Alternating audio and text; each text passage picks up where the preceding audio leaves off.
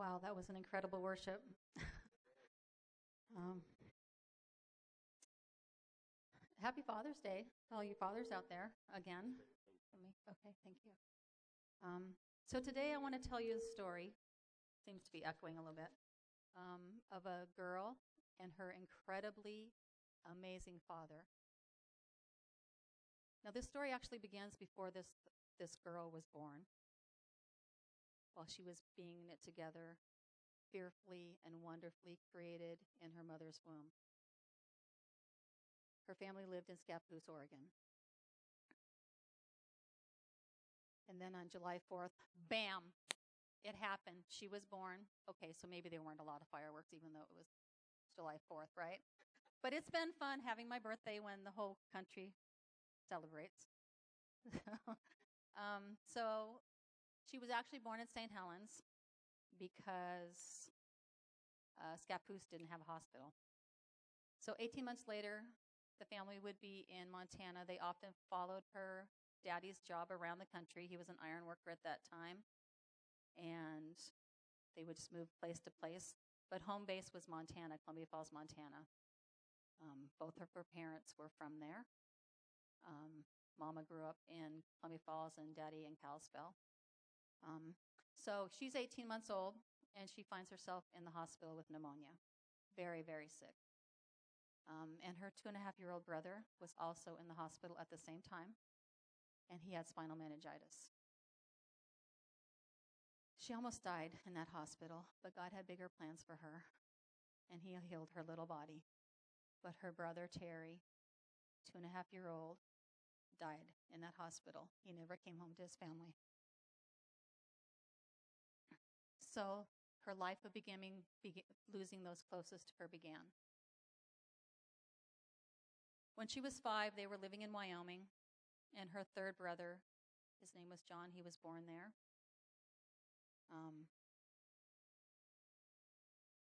And so she became the middle child. So you see a pattern here.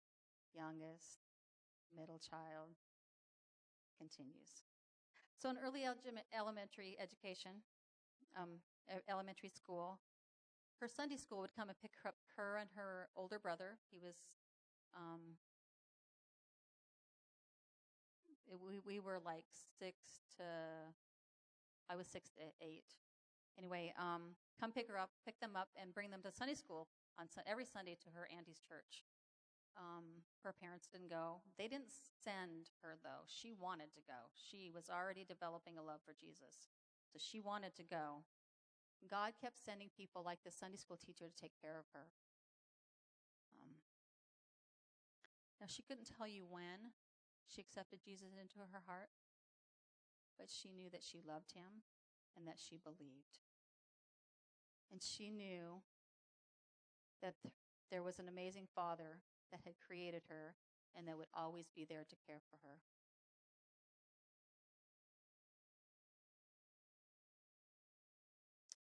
So at age 7, on a family outing to a mountain lake, the nearest town was about an hour and a half away. They were there huckleberry picking for the day. It was a hot July day. Huckleberry picking, hanging out the lake, just doing family stuff, right? And the parents and grandparents were off doing the huckleberries, and the kids were playing around the lake. And her older brother and a 16-year-old family friend decided to go around the lake. This wasn't a very big lake. Around the lake and bring a raft back across. And so they took off, and she hollered after him, "I'm going to tell on you." And so they went around, and they started back across the lake. And her older brother fell off that raft. And the 16-year-old friend, they had a long stick that they were rowing with, and he was trying to get him, and he couldn't get him. And by the time he did get him, it was too late. So they threw her and her little brother in the back of the camper, and she remembers seeing her older brother through that window, the camper window, through the window, sitting there between two adults, and they headed off to a ranger station to get help. That ranger station was closed that day. There was nobody there to help them. So she lost her older brother that day. He was 9. So that left her and her little brother And if you haven't figured it out already, that little girl was me. And I became the oldest. Now, once again, my Heavenly Father, amazing Father, God, took care of me. I don't remember the details. I was too young, but I know that He was already there for me because I was learning to love Him and serve Him in my little childlike way. And He just wrapped His arms around me and cared for me at that time. So if you were here back in February when Tom and Katie came down from Washington and we did the conference with them, I think it was Love and, what was it called, Doug? Do you remember? Anyway, we did a conference with them, and there was a lot of healing and restoration and that kind of stuff going on. And Saturday morning, we were doing a time where we would ask Jesus to bring back a memory. And I had done a couple things, and this memory of this day came up. And I'm like, okay, what's this? I don't think there's anything that I need to deal with from that day. And I was struggling. I was sitting right here. And Katie saw me struggling, and she came over, and she wanted to help me through it. So she did. And in the past, my whole life, looking back on that day, I would see all the commotion of what happened and everything. And Jesus wanted to heal something deep in me that I didn't even know was there. So when I turned to my brother and I said, I'm going to tell on you, that was the last words I ever spoke to my brother. And some of you have heard this testimony, and that's okay. Some of you might need to hear it again. I was mad at myself, and I didn't even know it all these years. That was the last thing I said to my brother. Why couldn't it have been, I love you. Let's go play. Let's do something else. But it wasn't, and I was mad at myself. So that day, back in February, Jesus came in, and He healed that spot in me. And I forgave myself for being angry at myself all those years. And He healed my heart of that. So now, when I think of that memory, what comes to mind is I see that little lake, but there's nothing on it except for my Heavenly Father walking towards me and taking my 7-year-old little hand and walking away peacefully with me. Now, isn't that a beautiful memory? Instead of the chaos that the devil wanted me to remember, the chaos that the devil wanted to throw at me the rest of my life and ruin in me, not happening. Amen. Yes, amen. So, has anyone here ever been told children are to be seen and not heard? Oh, yeah. Still happening? Okay. I thought that was like my generation. So that did something to me. So I was already a very quiet, shy little girl. And that just took away the voice that I had. Being told that by grandparents and parents, at family gatherings or whatever. Shh, quiet. So the enemy used that little phrase to take away my voice. Now, I was a good kid because I didn't want to disappoint my parents, my teachers, my grandparents, my aunts. I didn't want to disappoint anybody. Sounds great, right? Okay. There's parts of it that might be great, but that caused me to become a perfectionist and ultimately to seek the approval of man and have the fear of man in me of, what are they going to think if I do this? What are they going to think if I say that? Not a good thing. So skip forward to my teen years. When I was 13, my best friend announced, her name was Kim, I'm going to France on a mission trip all summer. I'm like, well, you're not leaving me behind. So I signed up too. We ended up on different teams, and that was okay. We were actually both okay with that. So beginning of June, we hopped on Teen Missions bus in Pendleton, Oregon. We were both living in Montana at that time. And took a 5-day trip cross country to Merritt Island, Florida. They had an intensive boot camp. Because if you've ever been on the mission field, you get a little training before you go. It's just a good idea. So we had a 2-week intensive boot camp. All these teens. So the most important thing that I learned from Teen Missions was, okay, so we would get up in the morning, crack of dawn, and run this obstacle course. This wasn't a normal obstacle course like you would think for kids, a few tires, jump over a little pole here. No. The first thing we hit on that obstacle course was a 12-foot wall. Yeah. And we had to figure out how to get there were 30 kids usually in a team and 5 leaders. We had to figure out how to get all those kids over that wall and then run the rest of the obstacle course. So what you did is lift up 2 to the top, and they'd sit up there, and they'd pull everybody else over one at a time, and then you'd go down the other side. Now, what's the purpose of that? Team unity. You had to learn to work together. One of the other things that we did was everybody had a number, so that if we were in town in Paris, France, let's say, and one of the team leaders said, count off, we'd count off as fast as we could so that we would know, that they would know that we were all there. So we would, on the obstacle course, we'd get on this bus, everybody sit down, count off, and we'd rattle through it. Another just team building thing that we did. So that taught me a lot, of course, right there.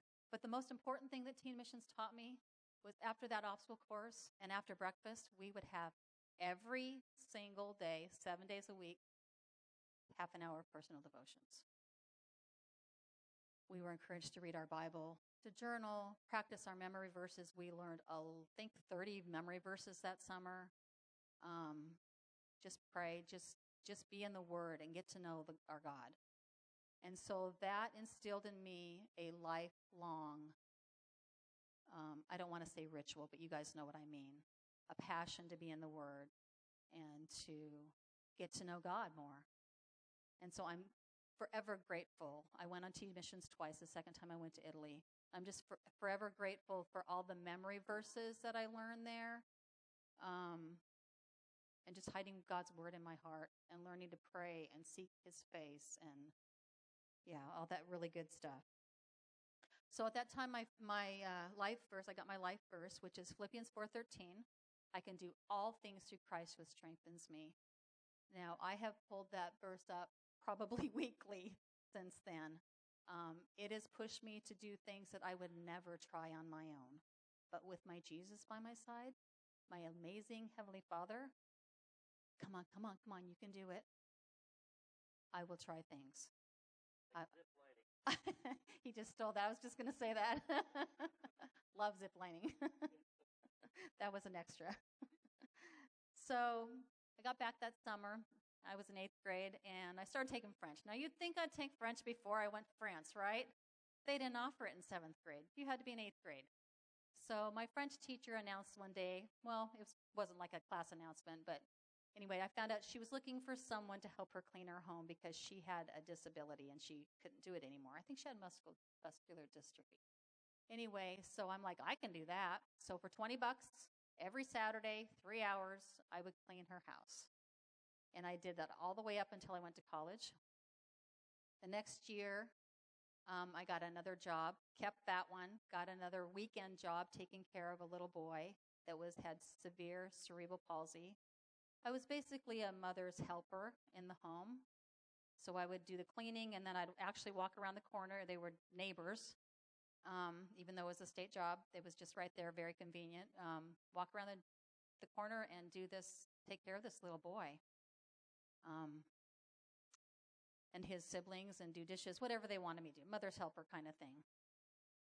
And then, so I graduated a semester early at the age of 17 because I had all my credits and I was just ready to get out of the home.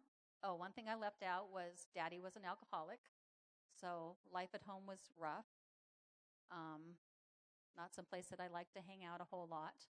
Mama did the best she could with us. To give you an example how life was, when I was in high school, I don't remember how long, but I remember taking my curling iron and setting it on the wood stove to get it hot because we didn't have the money for electricity because Daddy drank too much. But I had an amazing Heavenly Father taking care of me still, so it didn't matter. So after I graduated in January, I got another job it's just amazing how God makes things fall in line. It was 5 days a week, middle of the week, Monday through Friday. It was in a town about 15 minutes away. They would come pick me up because I wasn't driving yet, and I was practicing. This lady was a nurse, and I would take care of her 82-year-old father while she was at work at night. So, yeah, I can do that. And then I would do my other 2 jobs on the weekends. So, I would get him to bed 10:30 at night, and I'd go up to my bedroom for a couple of minutes, maybe 20 minutes, read, Bible book, whatever, just be quiet so he could get to sleep, right? And then I would quietly come down the stairs. And I would go in the living room to exercise. Okay, nothing wrong with that, right? I couldn't do it upstairs because the floor creaked. It was an old house, so I'd come down the living room. Well, his bedroom door was right there. And I would hear him coming. And I would run around the corner by the front door and hide because I was afraid of him. And he'd open the door, "Who's out there?" And I wouldn't say a word. And pretty soon he'd go back to bed. And I'd come out and I'd finish my exercises. I couldn't tell you how many times that happened, but that is the one time the fear of man is okay. Because I was afraid of him, and it was okay. Or maybe it wasn't. I don't know. So that fall, I went off to Bible college to become an elementary education teacher. I'd wanted to do that couldn't even tell you when I got that desire in my heart. My aunt was one, and God just put that in me, I guess, from the very young age. So there I was, Bible college in very hot Minnesota at the end of August. And by this second semester, I think it was, I had taken enough classes to decide that's not what I want to do. I wanted to do early childhood education. So I changed over to that.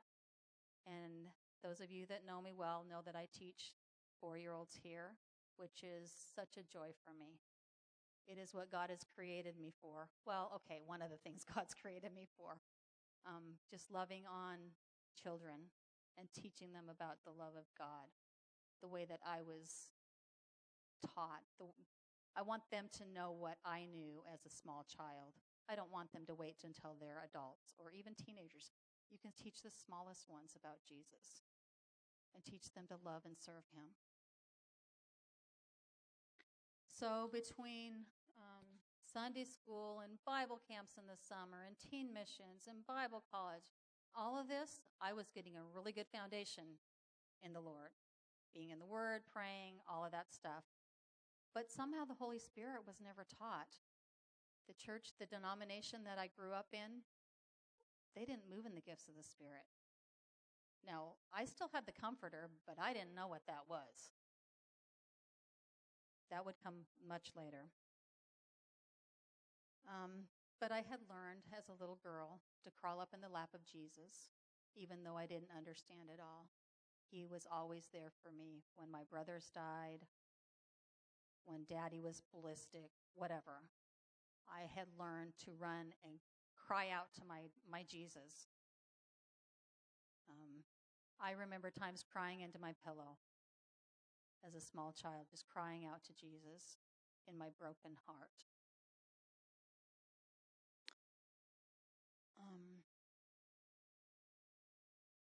So Greg and I met my second year of college. I had been dating a guy from Ohio my whole first year, introduced by my roommate. Things kind of fell apart over the summer, and then I had a different roommate introduce me to Greg. He used to sing with her. They'd go around to churches and stuff on the weekends and sing. It was like a program from the college. And so she's like, "You got to meet this guy." I'm like, "Oh, I'm already dating Carl, so why do I need to meet this guy?" And so she kept pushing me, "Go meet this guy." So I finally did. And he was in one of the practice rooms practicing voice, guitar, whatever he was doing. And I just sat in there and listened to him. And I started to maybe fall in love a little bit already. So he would say that it was his curly hair, because he actually has very curly hair, and his voice. And there's probably some truth to that, because, you have those desires as a girl growing up, probably as a boy growing up, of what you think you would like in a spouse, right?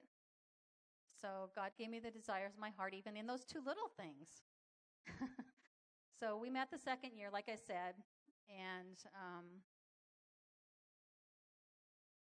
this college, let me lay the foundation of this college. This college was 3-to-1 girls over guys. So at dinner time, Greg would go sit down.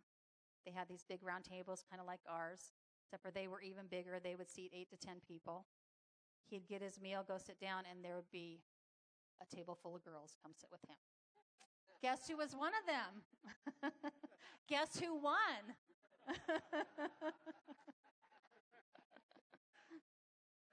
So we were engaged by Christmas. Thus, it was called St. Paul Bridal College by the students that went there. We never went back. I was a few credits short of getting my early childhood education degree, but I did come out with my MRS degree.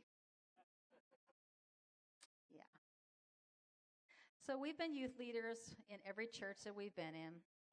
Before we were married, we were Young Life Leaders, which is actually Farah. They've changed the name of it now. Farah, that used to come here, is in charge of that now. Anyway, so God just used us in like everywhere, Alaska, Hawaii, wherever we were at, we were with the youth. So our first 8 years of marriage was tough. I would like to paint the picture that it was amazingly awesome, but it wasn't. But I still had my Jesus. I still had my incredibly amazing Father to cry out to. So Greg was emotionally abusive to me because he was like this extreme in the way he grew up, and I was this extreme. But God put us together because God saw the big picture that we didn't see. So he would emotionally abuse me because he wanted things a certain way and whatever. But I knew enough, even as a young bride. I was 20 years old when we got married, but I knew enough already to release him to the Lord, just to pray and get out of the way. And there was more than one time that I said, "Get him, God, because I can't do anything." And I honestly would, that's what I would do because I didn't know what else to do. So we had 2 kids by then. Stephen's sitting back there. Sharea's right here. These are our 2 biological kids. We lived between Alaska and Montana. Greg was still a commercial fisherman at that time. So we would spend summers in Alaska fishing. Montana, where my family was from, we'd spend winters. And that ended when Sharea was 5 months old. We were in Kodiak, on Kodiak Island where Greg grew up. And we decided, well, we're going to go to Anchorage for a short time, and then we were going to go on to Moody Bible Institute and eventually out to World Missions or whatever God had for us. Well, God had different plans, and he planted us in a church in Anchorage for 11 years. There we were, of course, youth leaders. As I said, every church that we were in, God had us in the youth. It was a rather large youth meeting, or youth group. So, like I said, it was tough. Greg was dealing with his stuff. He was dealing with feeling powerless in the kingdom. He wanted to be a good father. He wanted to be a good husband, but he just felt like, where's the power that you talk about in your word? And so there was these meetings that came to town. Rodney Howard-Browne. How many have heard of him? A few of you? And so Greg started going. I stayed home with the kids. He went an evening service. He came home that night. Okay, so let me paint this a little. He was getting depressed. We hadn't talked more than small talk in probably at least a week. I mean, things were starting to fall apart. He was done with the facade of, we're this happy Christian family. He was over it. And so he went depressed to that meeting. And when he came back that night at 11 o'clock, came in the door. I was in the back room, and I looked like this around the corner, and I did a double take. Because the man that just walked through that door was not the man that had left earlier. God was starting to do something in him.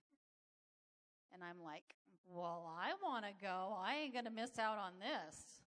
So the next morning, they had morning and evening services. The next morning, we went.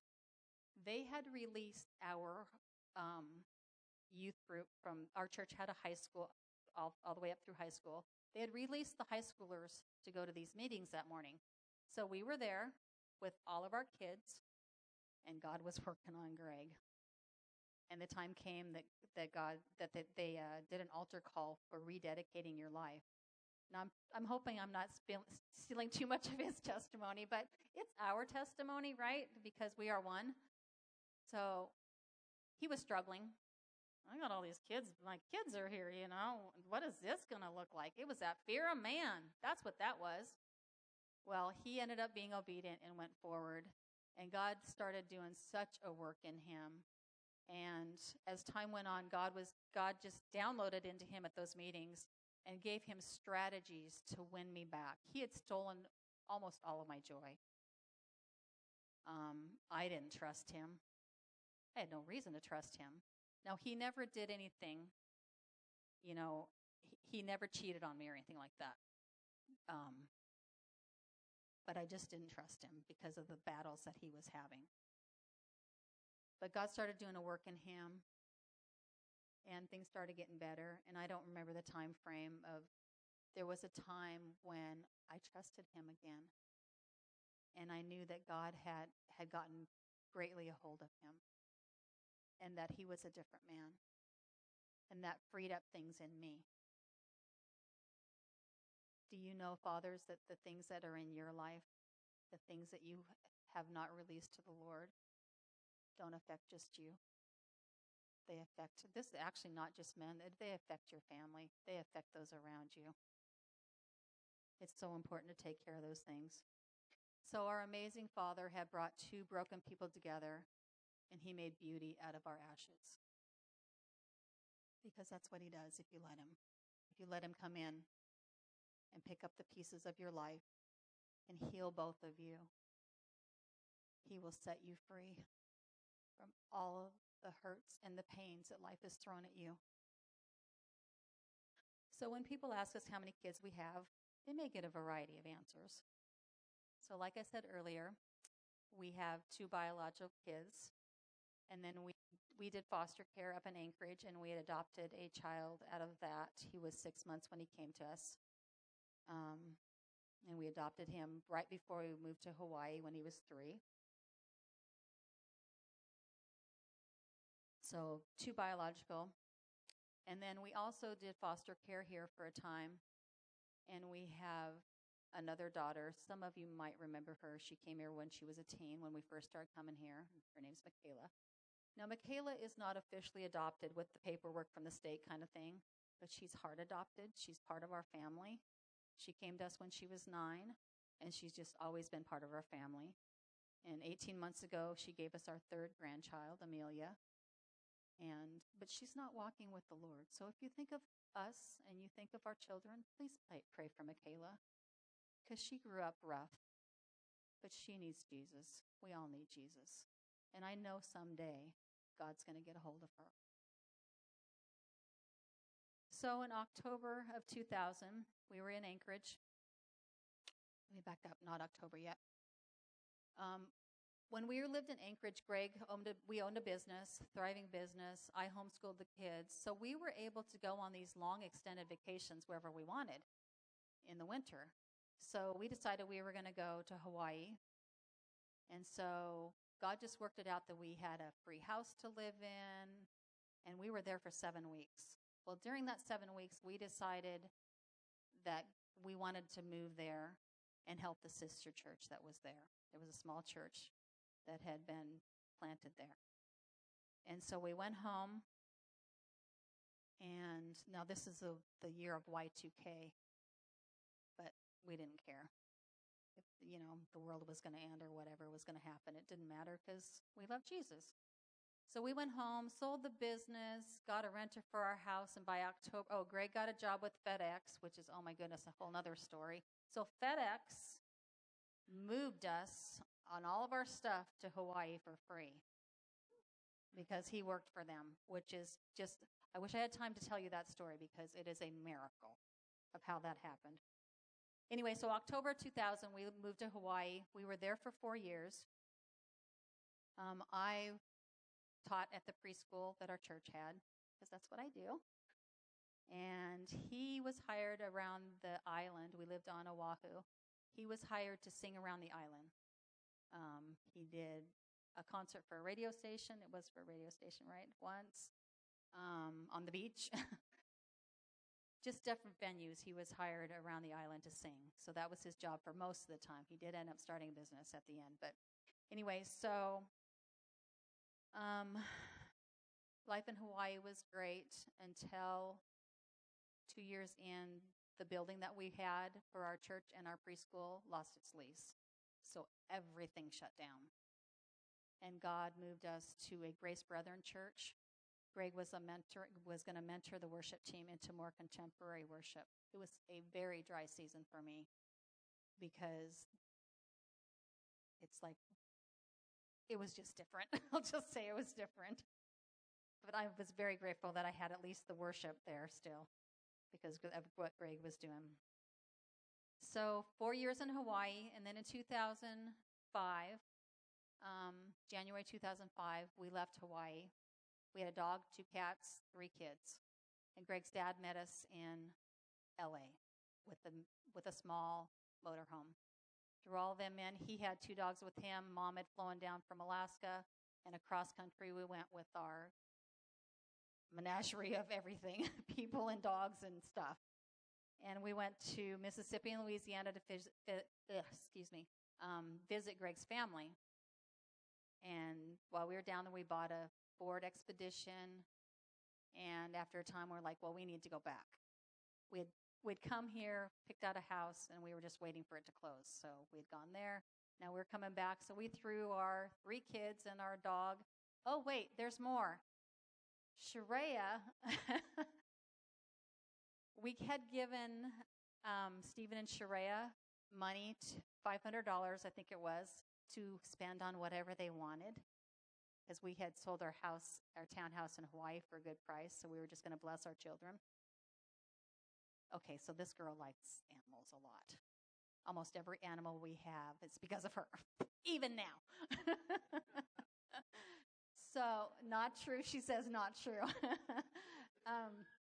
So, down there, she bought 2 lab puppies. Because we didn't have enough kids and animals already to go across the country in an expedition, right? Let's add 2 more dogs. So our 3 dogs, 3 children, and 2 cats, and Greg and I, in the expedition, came back over here, checked on the house, still not ready. Back in the car we go to my parents in Montana, and we were there for 3 weeks. So we actually settled in Grants Pass in March of 2005. And 6 weeks later, something happened that I didn't think would ever happen. My little brother suddenly passed away. Yeah. I never thought that God would take my 3rd brother. I didn't think that he would do that to my parents. They were already a mess. I just didn't think he would do that. But he did. Well, God didn't take him. But God sees the big picture that we don't see, right? So there was foul play, suspected, but never confirmed. There was no way to confirm it. And so here I was again, losing someone close to me, my last brother.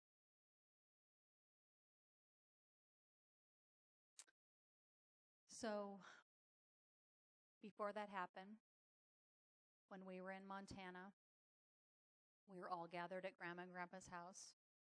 John had come from Libby with his family, and we were just hanging out as a family. And then it was time for him to drive back because it was an hour and a half back to Libby.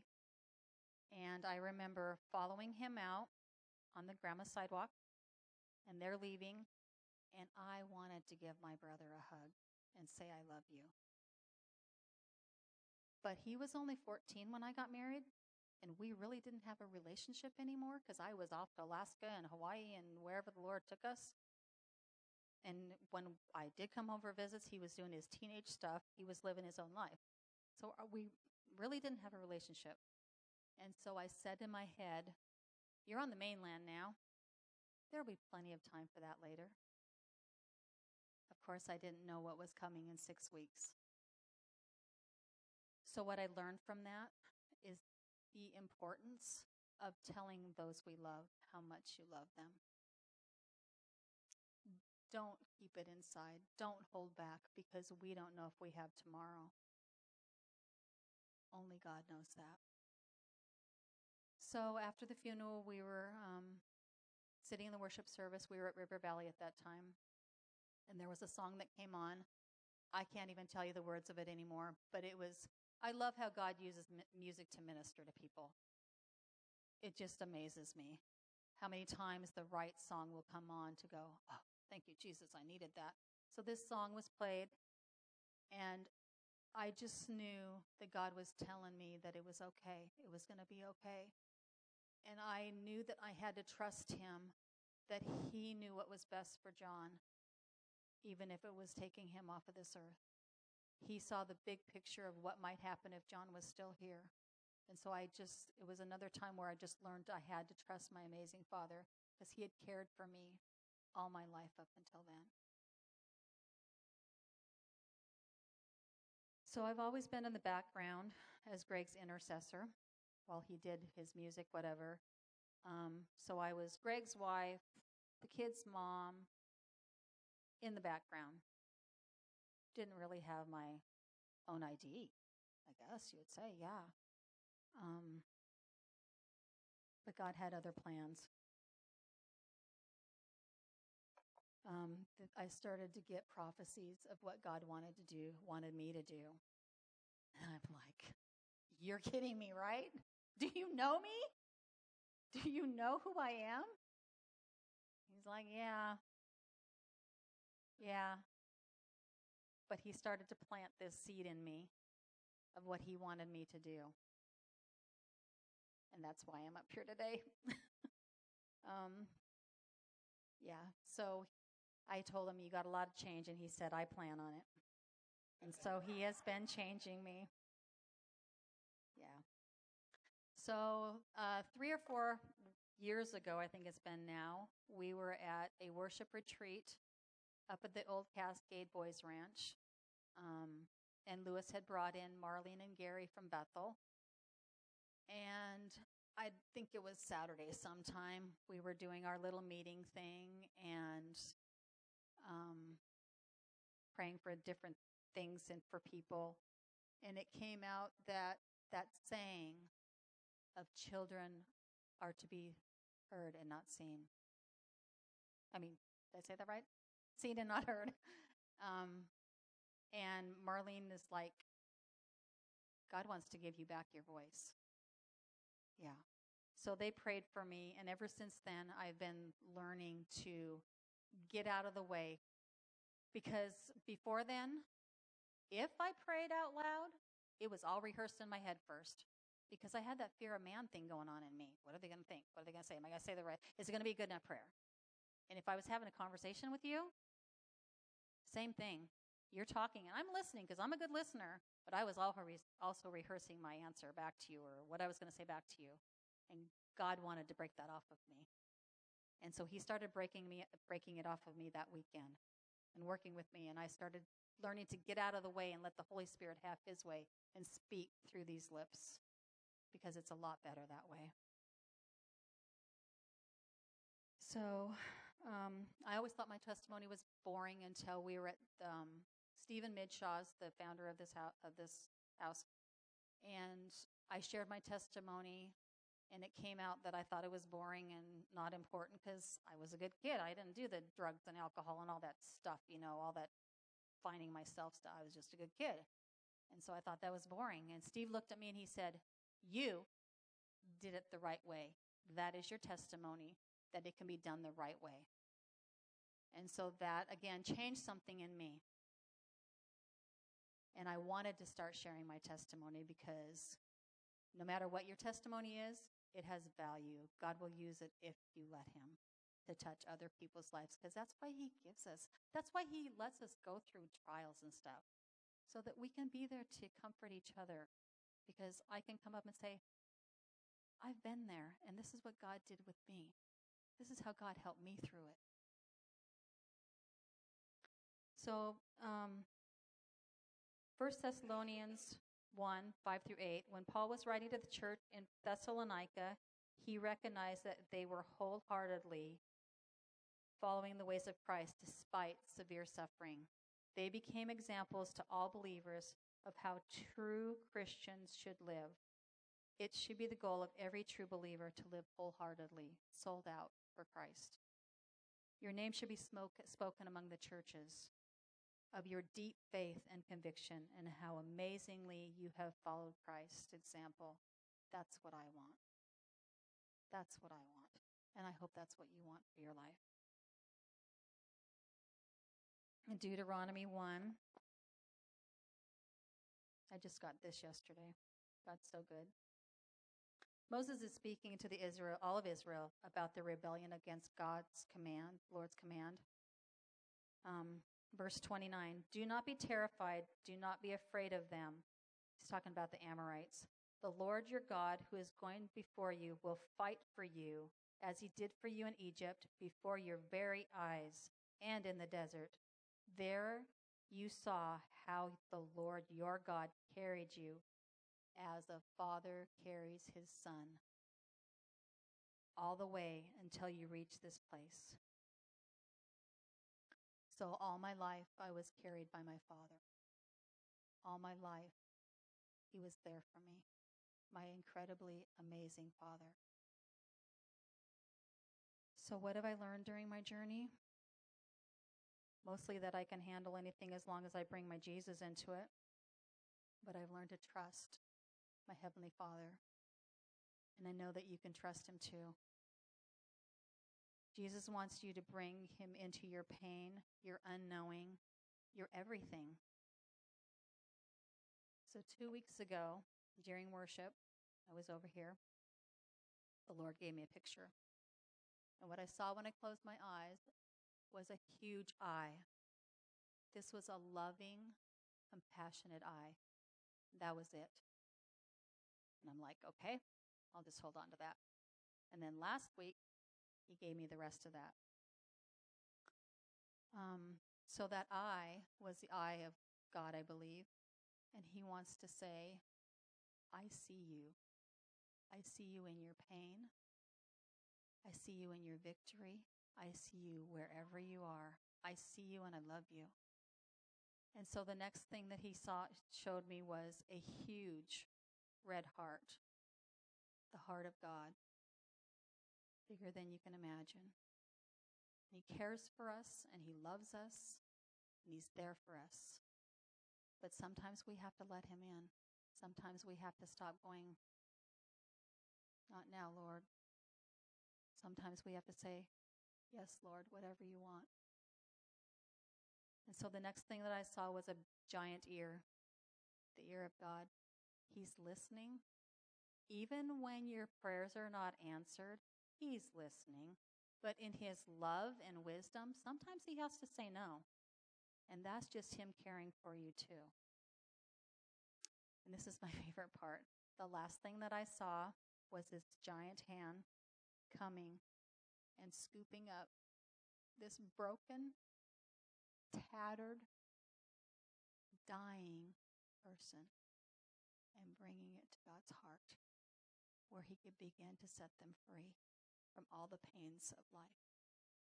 That's what God wants for each and every one of you in this room.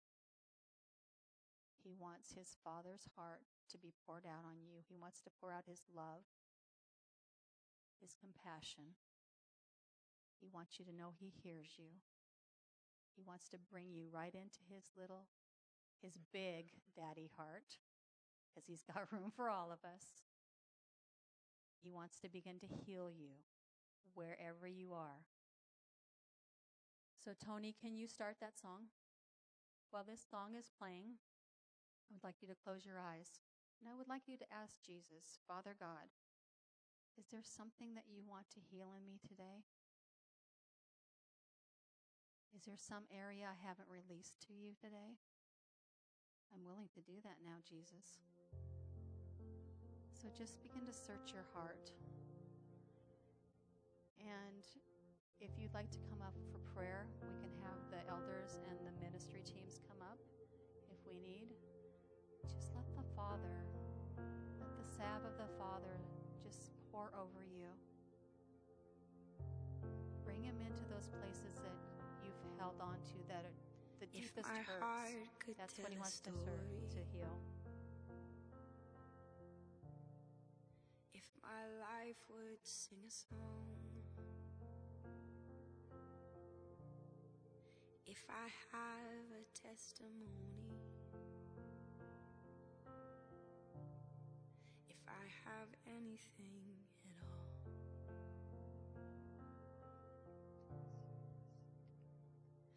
no one ever cared for me like Jesus. His faithful hand has held me all this way. And when I'm old and gray and all my days are numbered on the earth, let it be known, in you alone my joy was found. Oh, my joy.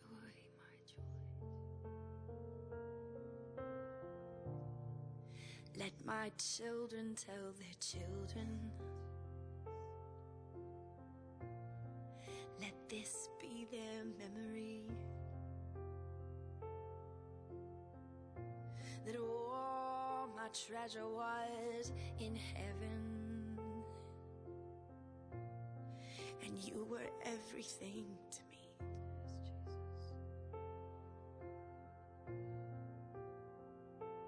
No one ever cared for me like Jesus.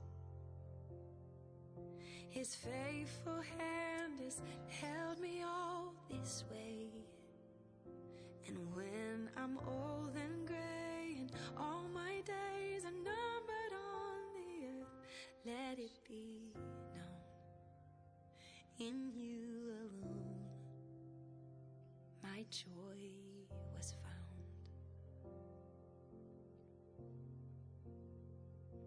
I found my joy.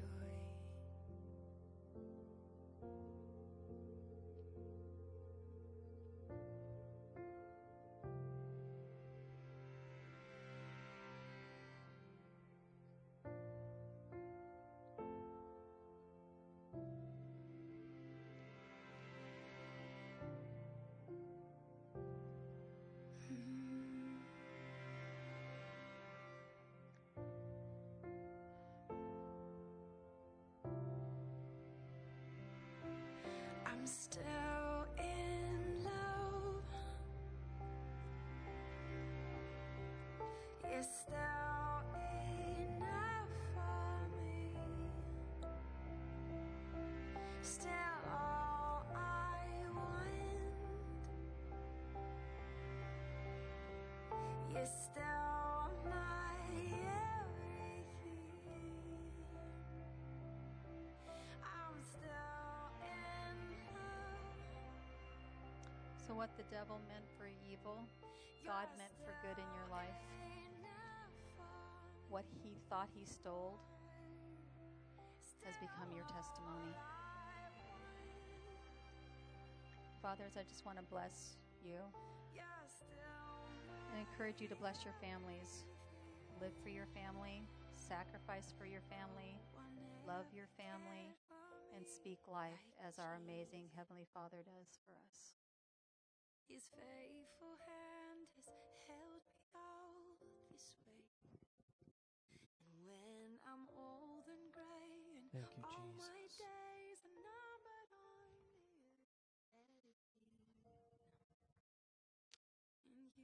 Wow, what a powerful word. My joy. There are many who've been jaded by their experience growing up with their earthly father.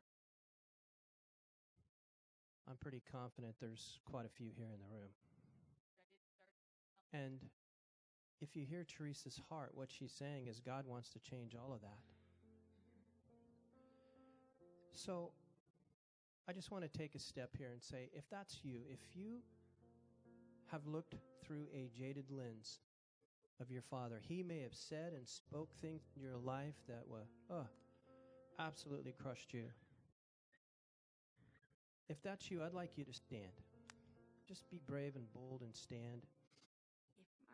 And we want to pray that you would be able to release grace over that experience, over your past. That's the key, guys. That's the e-ticket. God graced us, didn't he? That doesn't mean they become your best friend necessarily, and they may be long gone, but you got to let it go. And if you heard her words, it was about letting go and letting Jesus, getting a whole new perspective. God is good, and he's good all the time. We leave the devil out of the equation. God good, devil bad. The devil seeks to destroy and to kill and devour. God is always there to take what was intended for evil and to make it good. Amen? So, let's all stand.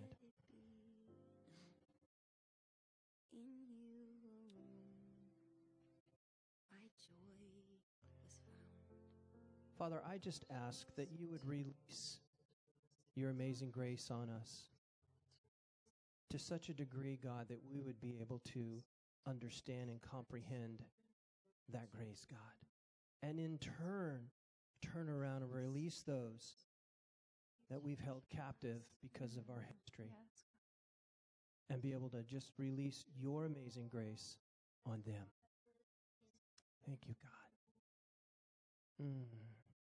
Father, I just pray that you would fill this house with just people that are so free. And they're willing to walk in that freedom and to share that freedom with others in such a way, God, that their lives would be drastically changed in a powerful and positive, amazing way. Thank you, God. Father, I thank you for all the fathers in this room. And that we're not all perfect. We fumbled and bumbled our way through this. But Father, as we honor you, you honor us. And we're confident that as we follow you, you're changing us more into your image. Wow. Thank you, Jesus. You know, we'll say this in closing. If you do not know Jesus, if you have not experienced the Father's heart or love towards you, I'd love for you to come forward because we'd love to pray for you. Amen? We just want to throw that out there. So, having said that, you have a glorious and wonderful day. Amen? Let's just give a big hand to this sister.